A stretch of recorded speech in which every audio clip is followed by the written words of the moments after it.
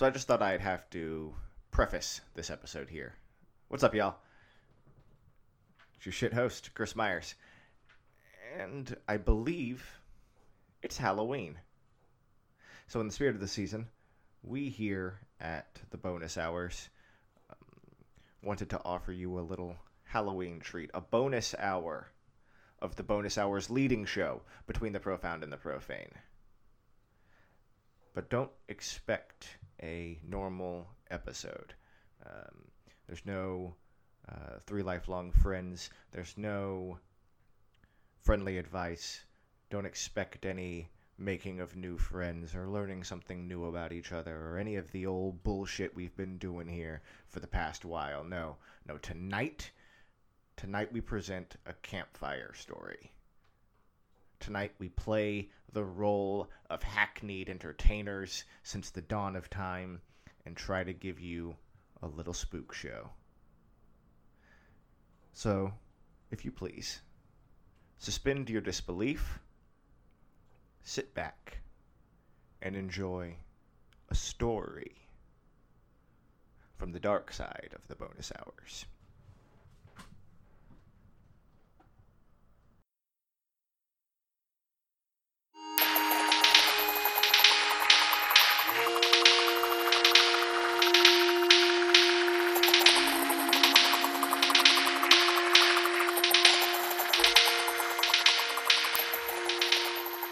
That's right. It's between the profound and the profane. Halloween treat.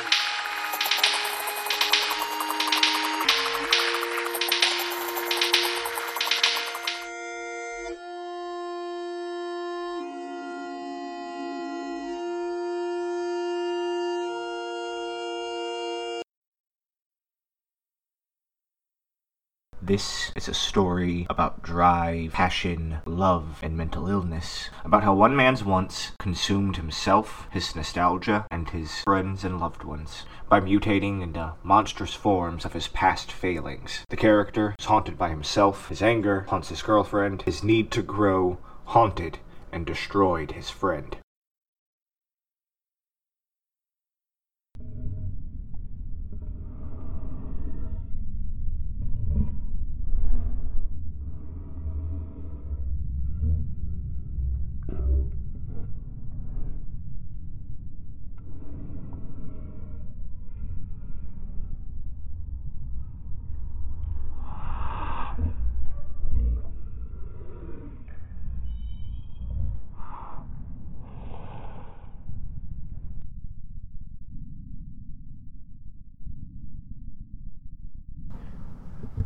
The desk was too small for his lanky body, but too big for the corner of the room it is crammed into.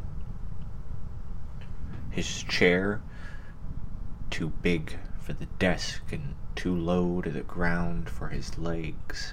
He's doubled over with his head in his hands, 3 days of apathy growing from his cheeks. A shadowy hand brushes his hair from his face. Chris wakes up with a jolt. Alone, he squints under the burning hot bulbs of the office. A glorified spare bedroom with a few USB microphones and a pile of deserted ideas. A brief panic runs around his eyes as he searches for his phones. And with an abandoned sigh, he realizes that it is 3 a.m. and Eddie wasn't going to get in touch with him.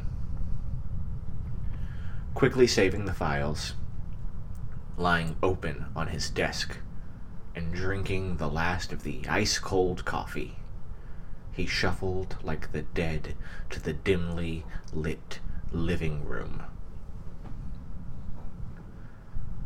Standing in the kitchen, with the broken bulb that never got replaced because everything got in the way.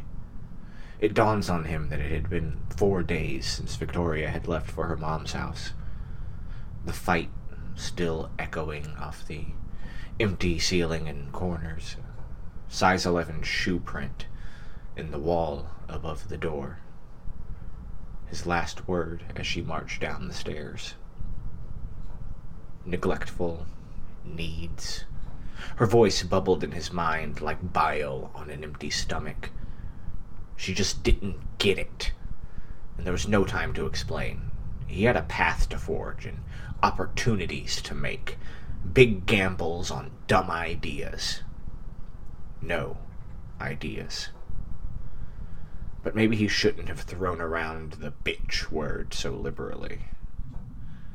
That didn't give her any right to tear down his sails. He hadn't had a self-sustaining creative flow like this since before he started drinking. Creative? Must be kidding himself. She didn't have to take away his focus. Focus. But what's a podcast, anyway? 3 lifelong friends? Yeah. 3 assholes record themselves getting stoned and tell inside jokes about that other time they got stoned.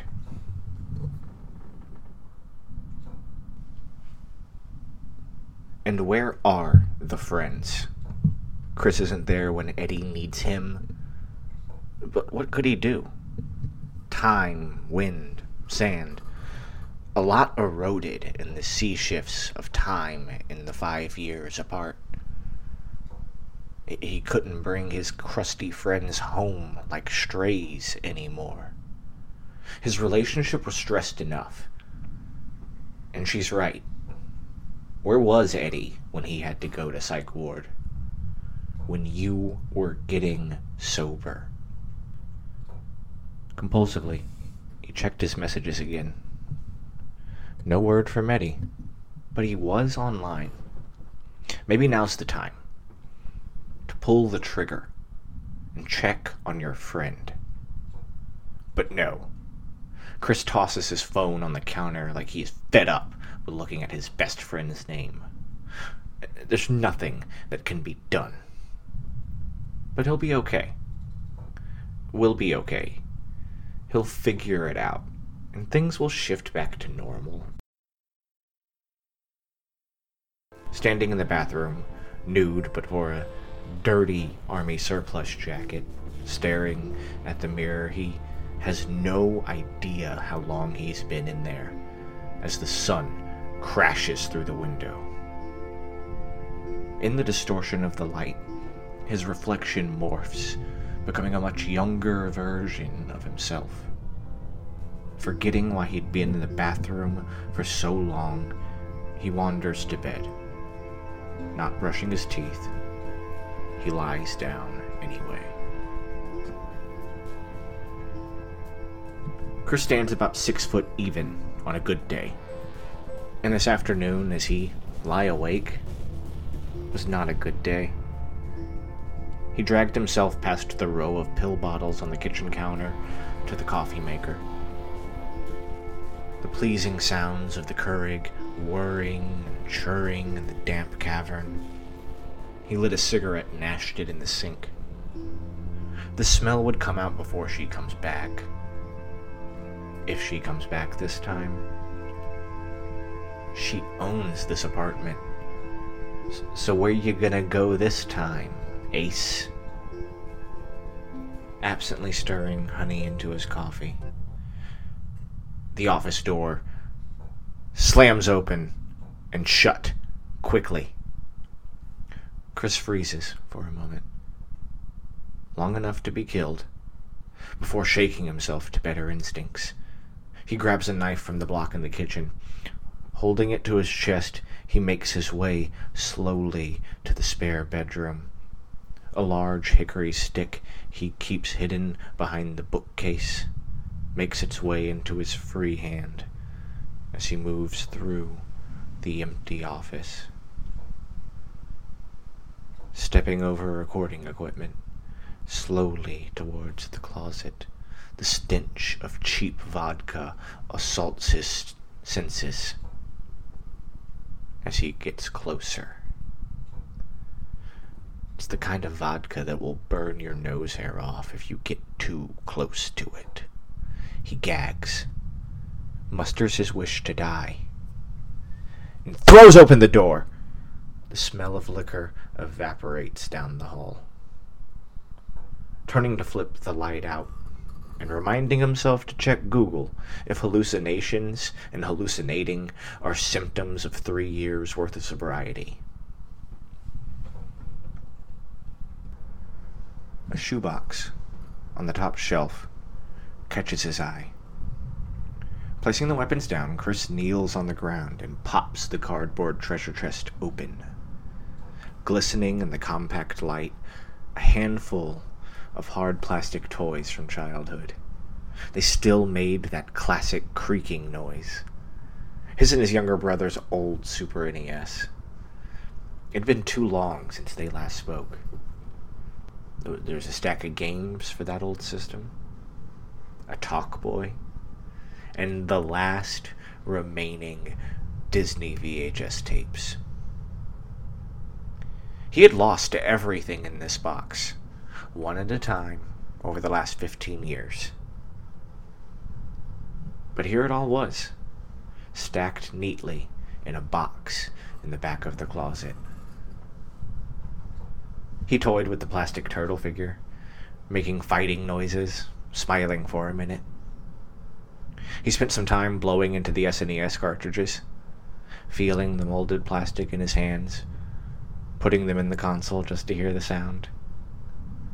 The tinkling of keys at the front door made him jump to attention, like a little boy peeking at Christmas presents as Mom makes her way up the driveway. He quickly began stacking things back in the box. The lock stuck, as it did every 1 out of 15 times. He began placing the lid on the box, but his eyes lingered on that piece of Home Alone merchandise. He could see the tape through the face of the toy.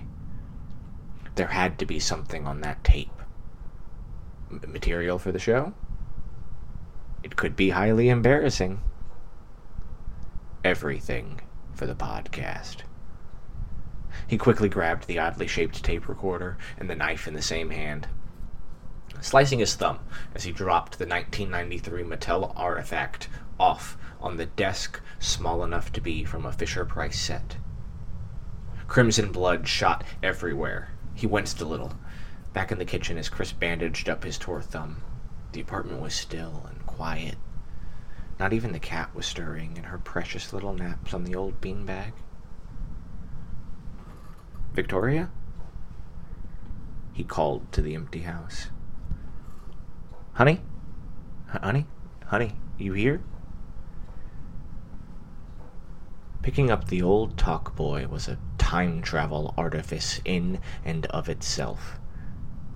Just seeing the old scuff marks from when it bounced off the concrete slab next door to the little old blue house where they grew up was almost enough to set him right back in that front yard. He could almost smell the roses. As his hand ran over each strange little groove and trapped in its time aesthetic design choice of what someone thought would appeal to kids in the early 90s, opening and closing the window door, a tape still rests in the deck. On a small sticker slapped upon its face in an 8-year-old's imitation of the 30-year-old's manic chicken scratch scrawl, says Chris's Talkboy stuff. Quickly flipping the thing over and sliding the battery compartment open, the 6 double A's that still rest in it are corroded and nasty. He presses play anyway, and nothing happens. Changing out the batteries doesn't solve the issue either.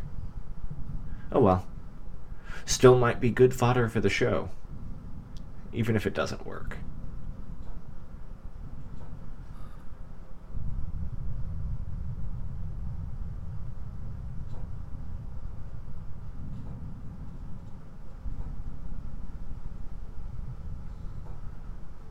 No Eddie today? The exceedingly tall redhead said while the mics were off. It had been a few days since Chris had found the little box of treasures. Only word from his girlfriend was that she was alive and would be home when he was ready. Chris let out a long, pained sigh at the tall redhead, uncomfortably fingering at the slowly fading yellow and blue swirls permanently stamped on his right arm. I mean, I haven't texted him, and I don't have a car to pick him up, and he has more important shit going on than recording this podcast.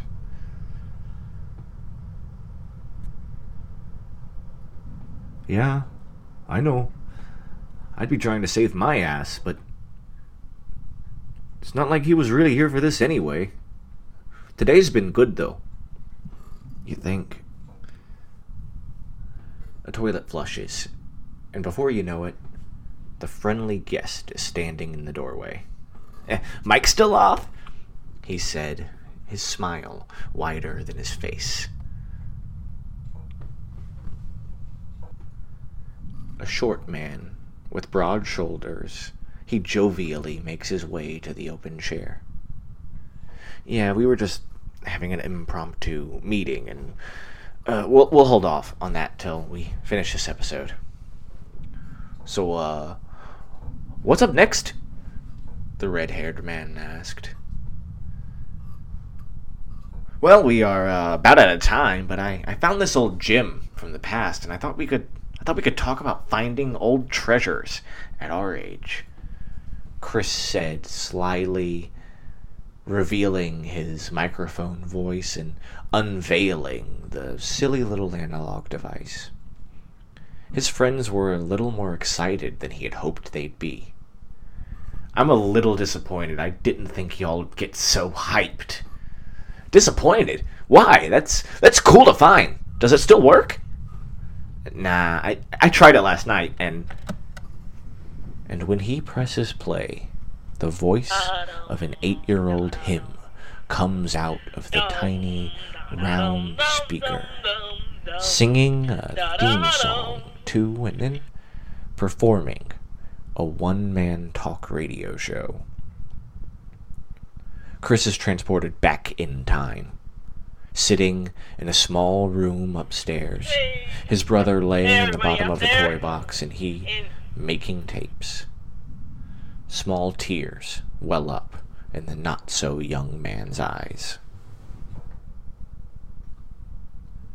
Chris waved goodbye to his co-hosts and hustled back to the office. Something had been off about that recording. Whispers in the silence, distortion in otherwise clean audio upon playback. Broken waveform that couldn't be deleted or fixed. Don't turn around. He heard it. Clear as day. Don't look. Chris quickly whipped his head behind him, remembering, as the thud rang white across his skull, that his desk was backed against a wall. And through the buzzing haze, a form lurched from the slowly opening door. Chris was dazed, but he could recognize that queer gait anywhere. Walking into the room in a way unique to him, a mirror copy of himself. Chris attempted to leap up, throwing his chair against the wall as the copy made its way towards him. Its jaw flopped up and down and back and forth, a deep, empty, whistling breath constantly passing through its thin, bouncing, silly-putty lips. Don't look back, we're here to help. The copy grew steadily younger, with its arms outstretched, and then it began melting like a novelty candle on the eye of an electric stove. Each thin, goopy finger grew a bulbous, lidless, eye, the palms of the hands open wide and sharp like leech mouths. Its face a bubbling, featureless mess as it closed both hands around Chris's ears. "We'll take care of everything." The leech-faced hands let out a long screech that collapses into a familiar click, followed by that unmistakable voice of his 8-year-old self. Spikes or quills or stinger slides out of the round mouth on each hand. A sickening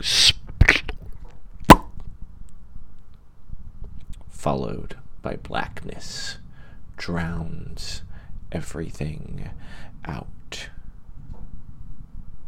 Chris woke up on a thinly carpeted floor, his mouth tasting of 9-volt batteries and copper.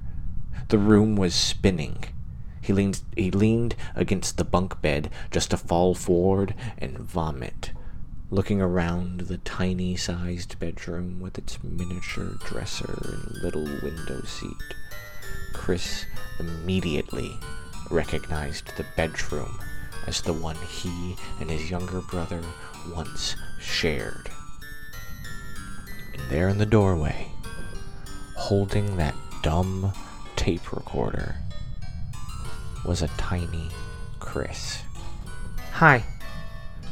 "Hey," Chris said up to his younger self. "You threw up." "Yeah." "A lot." "Yeah, I know." "Like, a lot. You probably shouldn't be talking to me." "Why not?" "Didn't Mom ever tell you not to talk to strange men that appear in your bedroom and violently vomit all over the place?" "Not specifically." "I'm not here. This isn't happening. I'm not here. This isn't happening." "Huh?" "It's a reference you'll get when you're older. I should get out of here, though, before your mom comes home." "Where is she, anyway?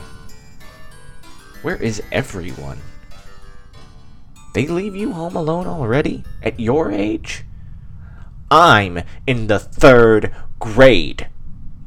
And I don't know. I woke up and everyone was gone." This is a dream, he thought. There is no other explanation, so let's just hang out with the kid till this all solves itself. His ears were still bleeding. For being a dream, it was vividly detailed. Things were more in place than he could remember. It was better than a memory. It was like he was standing on the upstairs landing, looking down on a place he knew he'd never see again.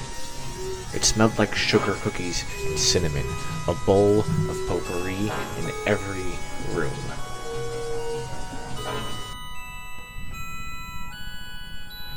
It was so much smaller than he remembered. The wrought iron bars that kept his tiny, monkey-climbing kid self from tumbling off the open upstairs hallway and into the entrance hall down below. No wonder Mom always panicked about him hanging on them. They're so small and weak. And the smooth banisters that led downstairs, 3rd from the top and the first landing step at the corner, they both creak in the middle. There's the spot in the wall that they had to fix when one of the neighborhood kids broke the wall and chipped a tooth playing Niagara Falls in a clothes hamper down the stairs. Chris stood at the base of the steps, taking it all in. The white of the walls, the old glass top dining room table with the wicker chairs where he learned to use a typewriter.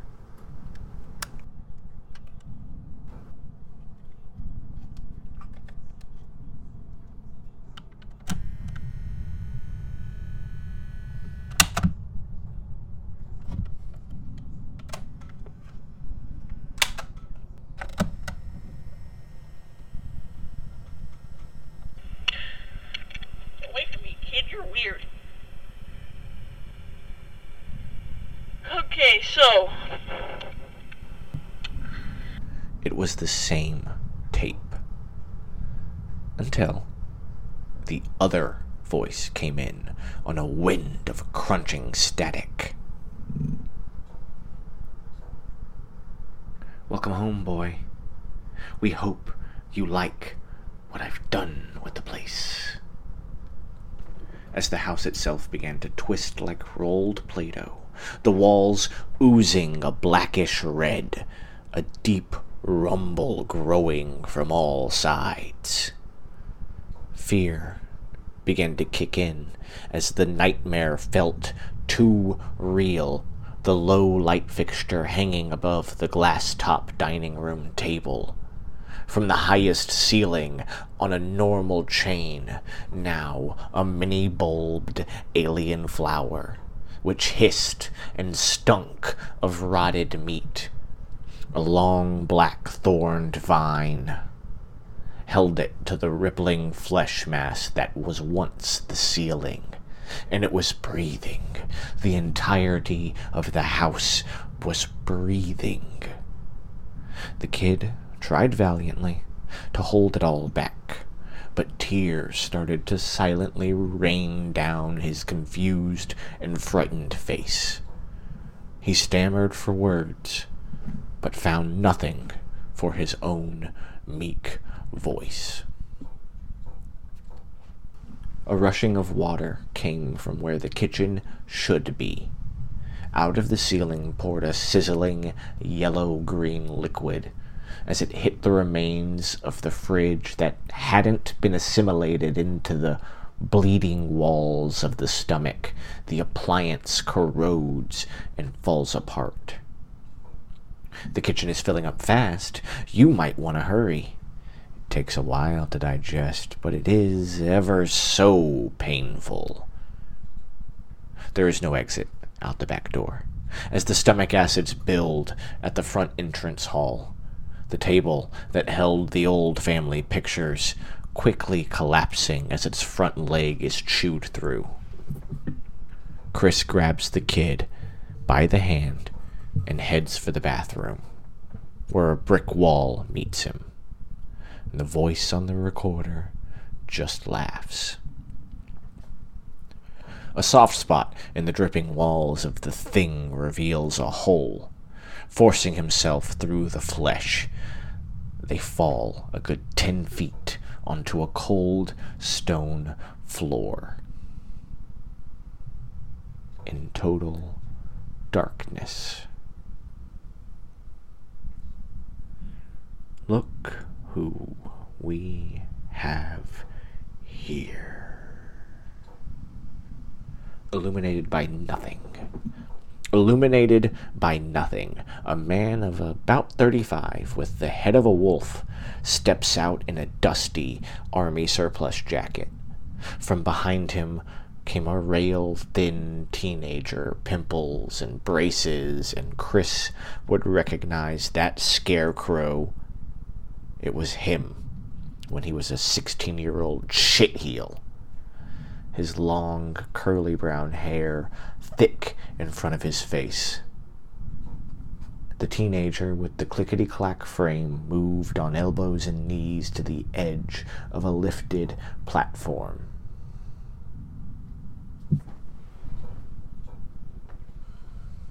And this is the part where I, as a storyteller, run into a problem. We're dealing with a haunted house of fifth-dimensional, nostalgia-tinged horror, with strange, eldritch copies of the main character threaten to devour everything he cares for.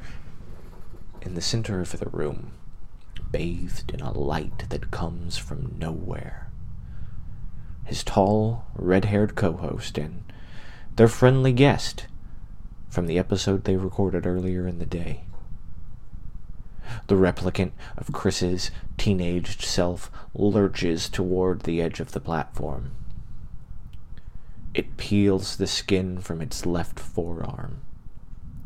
Blood and pus and oozing, pulsing meat reveals a loose hanging bone. The replicant wrenches the loose bone from its dangling meat hook of a limb and hurls the sharpened bit of itself at the captured co-hosts. It misses, landing close and piercing the floor. Another bone knife grows in its place, and when it soars, it lands in the shoulder of the red-headed co-host, who howls in pain. The replicant breaks its own arms and legs backwards and lands on all fours in a panther stance. His long, greasy hair dangling in large, thick ringlets about his face. Large, jagged vertebrae protrude from the creature's hairless back. Its roar is disheartening. Its mouth opens too wide. Like a snake, its jaw unhinges and it leaps forward. Strings of drool dripping from a toothless, gaping maw. He will devour someone. Choose. An almost familiar voice calls from everywhere. We are here to rip your life to shreds, the Cynocephal says. Devouring his memories first. What they want is his present. They threaten him. Ultimatum. The child or your co-hosts.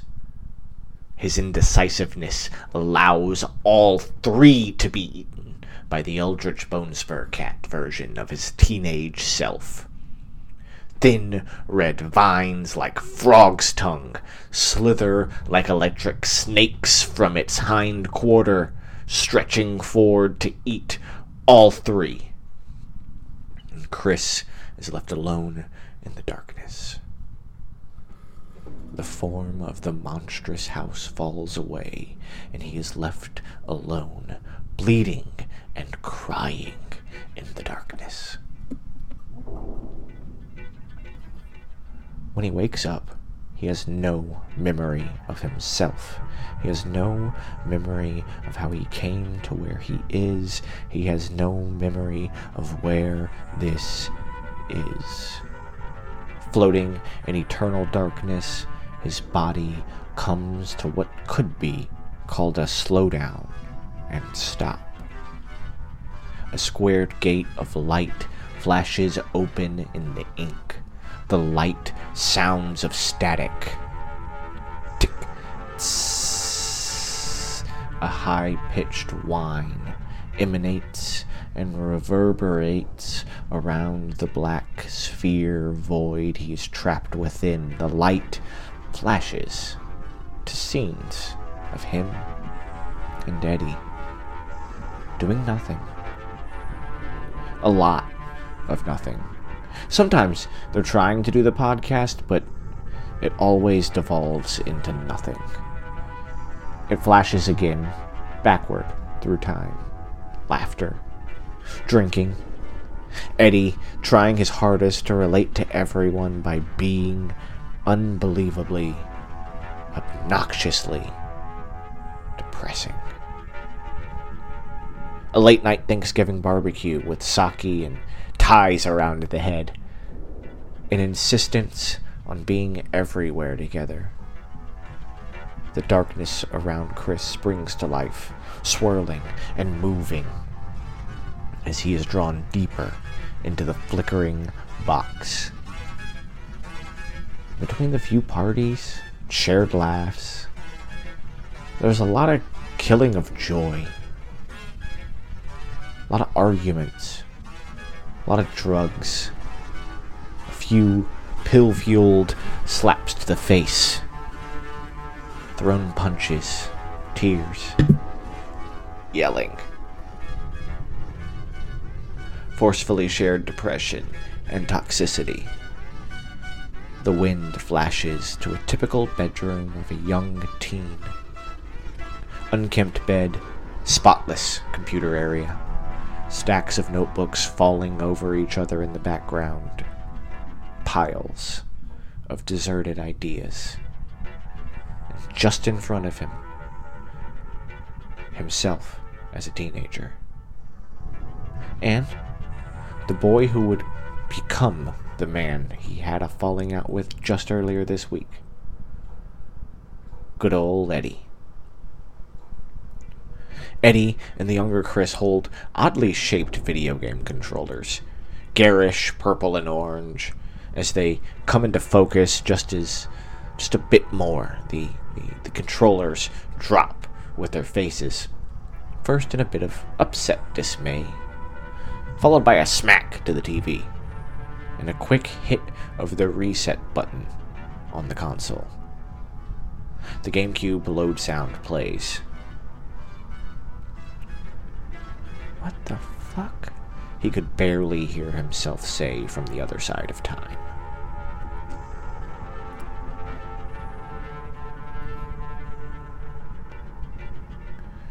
Chris tries knocking on the screen, and the teens are taken aback.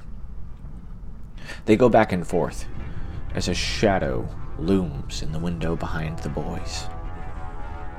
Chris throws himself against the lighted square. He bounces off it and into the darkness as the shadow comes crashing through the window.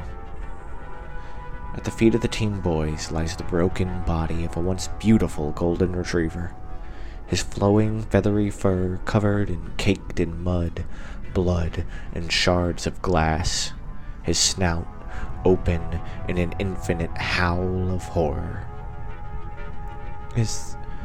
Fuck, dude, is that my dog? The teen Chris cries. The dead lump of hound meat leaps up on its mangled legs, howling in immense and growing, unimaginable pains. His upper quarter wriggling and bulging like a great worm is trapped beneath the skin. The teens lean in close. The pup's eye is slowly pushed out of the socket by a vine, heavy and black as the deep sea, with large, bright crimson thorns running down it.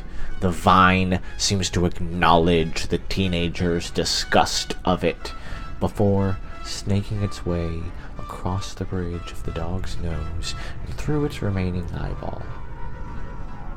As if it can't take that last bit of pressure, the top half of the dog explodes into a mass of thorned, writhing vines, thick as tree branches and twisting around each other in a sick dance.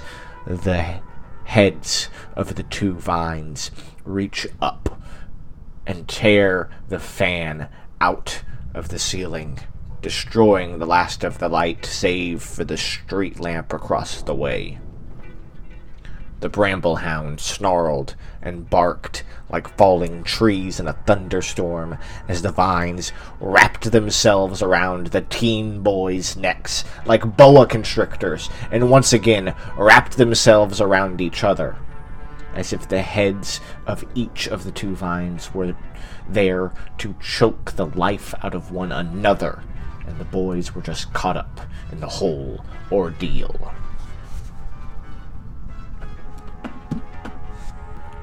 The face of the old CRT television pops, and our failed hero falls face first onto the floor, directly across from the TV.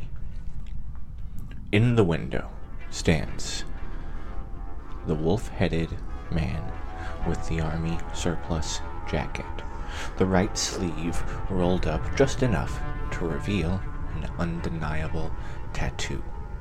The yellow and blues no longer garish, but faded to a dull, clouded milk hue. Standing with him, holding a sledgehammer in one hand and a liter of rum in the other, his purple mohawk screaming in the broken strips of light. That leaning walk and strong cock swagger only came from a 20-year-old douchebag we hadn't been in a long time. Chris leapt forward, stomping on the bramblehound's head. And the wolf in Chris' clothing produced a small revolver and fires one shot into our hero's shin, killing the hound in the process. Chris falls to the ground, blood squirts across the mirrored dresser, eclipsing old pictures from the teen's life before puberty. And the 21 that is more mohawk than man steps casually into the room, pouring rum indiscriminately near his open mouth, nonchalantly hitting different objects with the hammer at varying degrees of strength, like a child gleefully testing the limits of a new toy. He pours his rum onto the stacks of notebooks. A vivid dream, huh? The voice from everywhere says out of the wolf's mouth. Come on, Chris. You said everything. You want to be more than you are? Then I will have to take everything to do so. Chris's sight goes white with shock and pain. The mohawk on the thug 21-year-old is rippling, growing, overflowing into a mossy fungus. Its eyes sink into tiny pricks of white light at the end of immensely deep black tunnels. Its lips retreat into its gums to reveal a 52-pack of razors drenched in flesh, mucus, and finely dusted with cocaine. Shoved haphazardly in diagonals and upside-down zigzags where teeth should have grown. It exhales. It never stops exhaling. A fleshy, bony, meaty hammer where his hand should be is raised above its sloping skull. Hey boys, I know this is terrifying, but that pathetic meat sack over there, he sells out your relationship for literally nothing after 15 years. He deserts you, Eddie. He thinks he's too good for you. He thinks he's too good for the both of you. He abdicates his duties as your friend. But you can stop him before he gets the chance to. And the wolf in Chris clothing drops the revolver to the teen's feet, adding, or you can find out what our mutual friend with the hammer has to say. It never stops exhaling. Eddie immediately picks up the gun. Whoa, dude, that's like me or something. No, it isn't. Dude, look at him. I know you good. I know you good, man. We've been friends for what? All of freshman and most of sophomore year? I'd know you if you were climbing through the TV. And fuck this guy. And Eddie puts the revolver to Chris's head. He's a loser, Chris. Eddie freezes. He's a loser, and you'll be a loser too. And you're alright, and that's alright, for a little while. But you get really sick of it, a lot faster than you ever thought you did. And you don't know how to handle it. And he never gets better. And he never thinks it gets better than right now. The highlight of his and your friendship is playing GameCube at 15.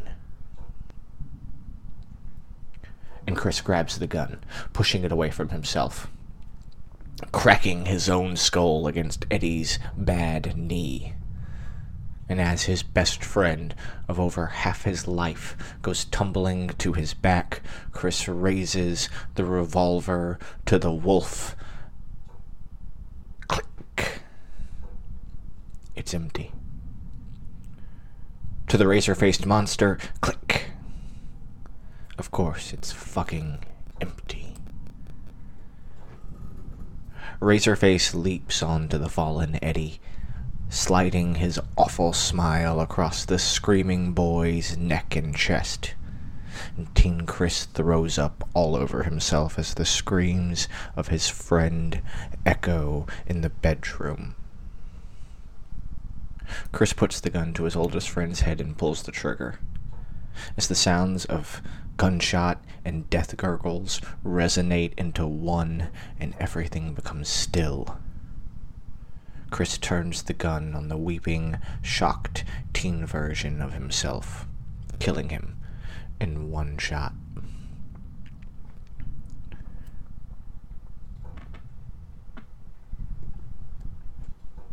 Now what, asshole? I released them from this game. You aren't tainting this, and neither are we.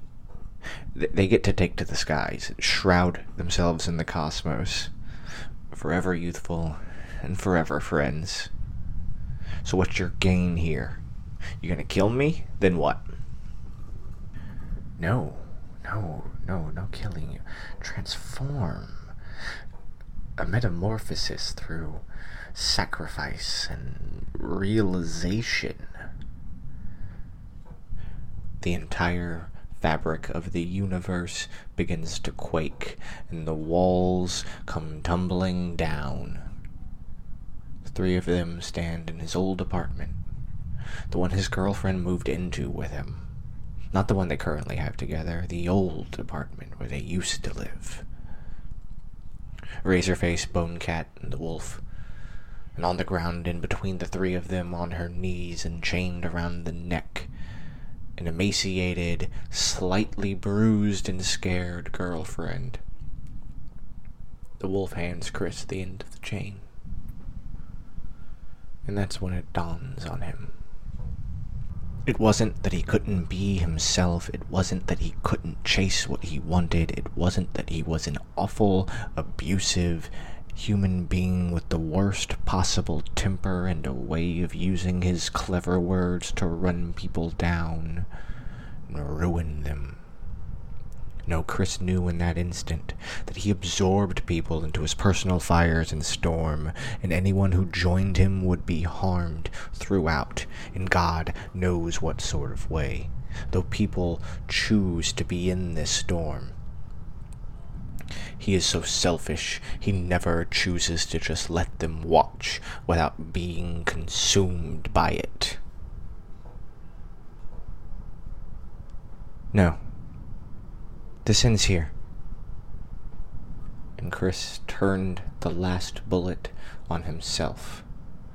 The monsters fell apart. His girlfriend returned home the very next morning. The body was still warm. And though the coroner couldn't find a gun in the house, neither of the couple owned a gun, much less a revolver. Most strange, there wasn't an entrance wound on his body, and in fact, it seemed, as odd as it sounds, as if the bullet was fired from inside the head and exited the wall behind his computer chair. Despite all this, his girlfriend was charged with the murder.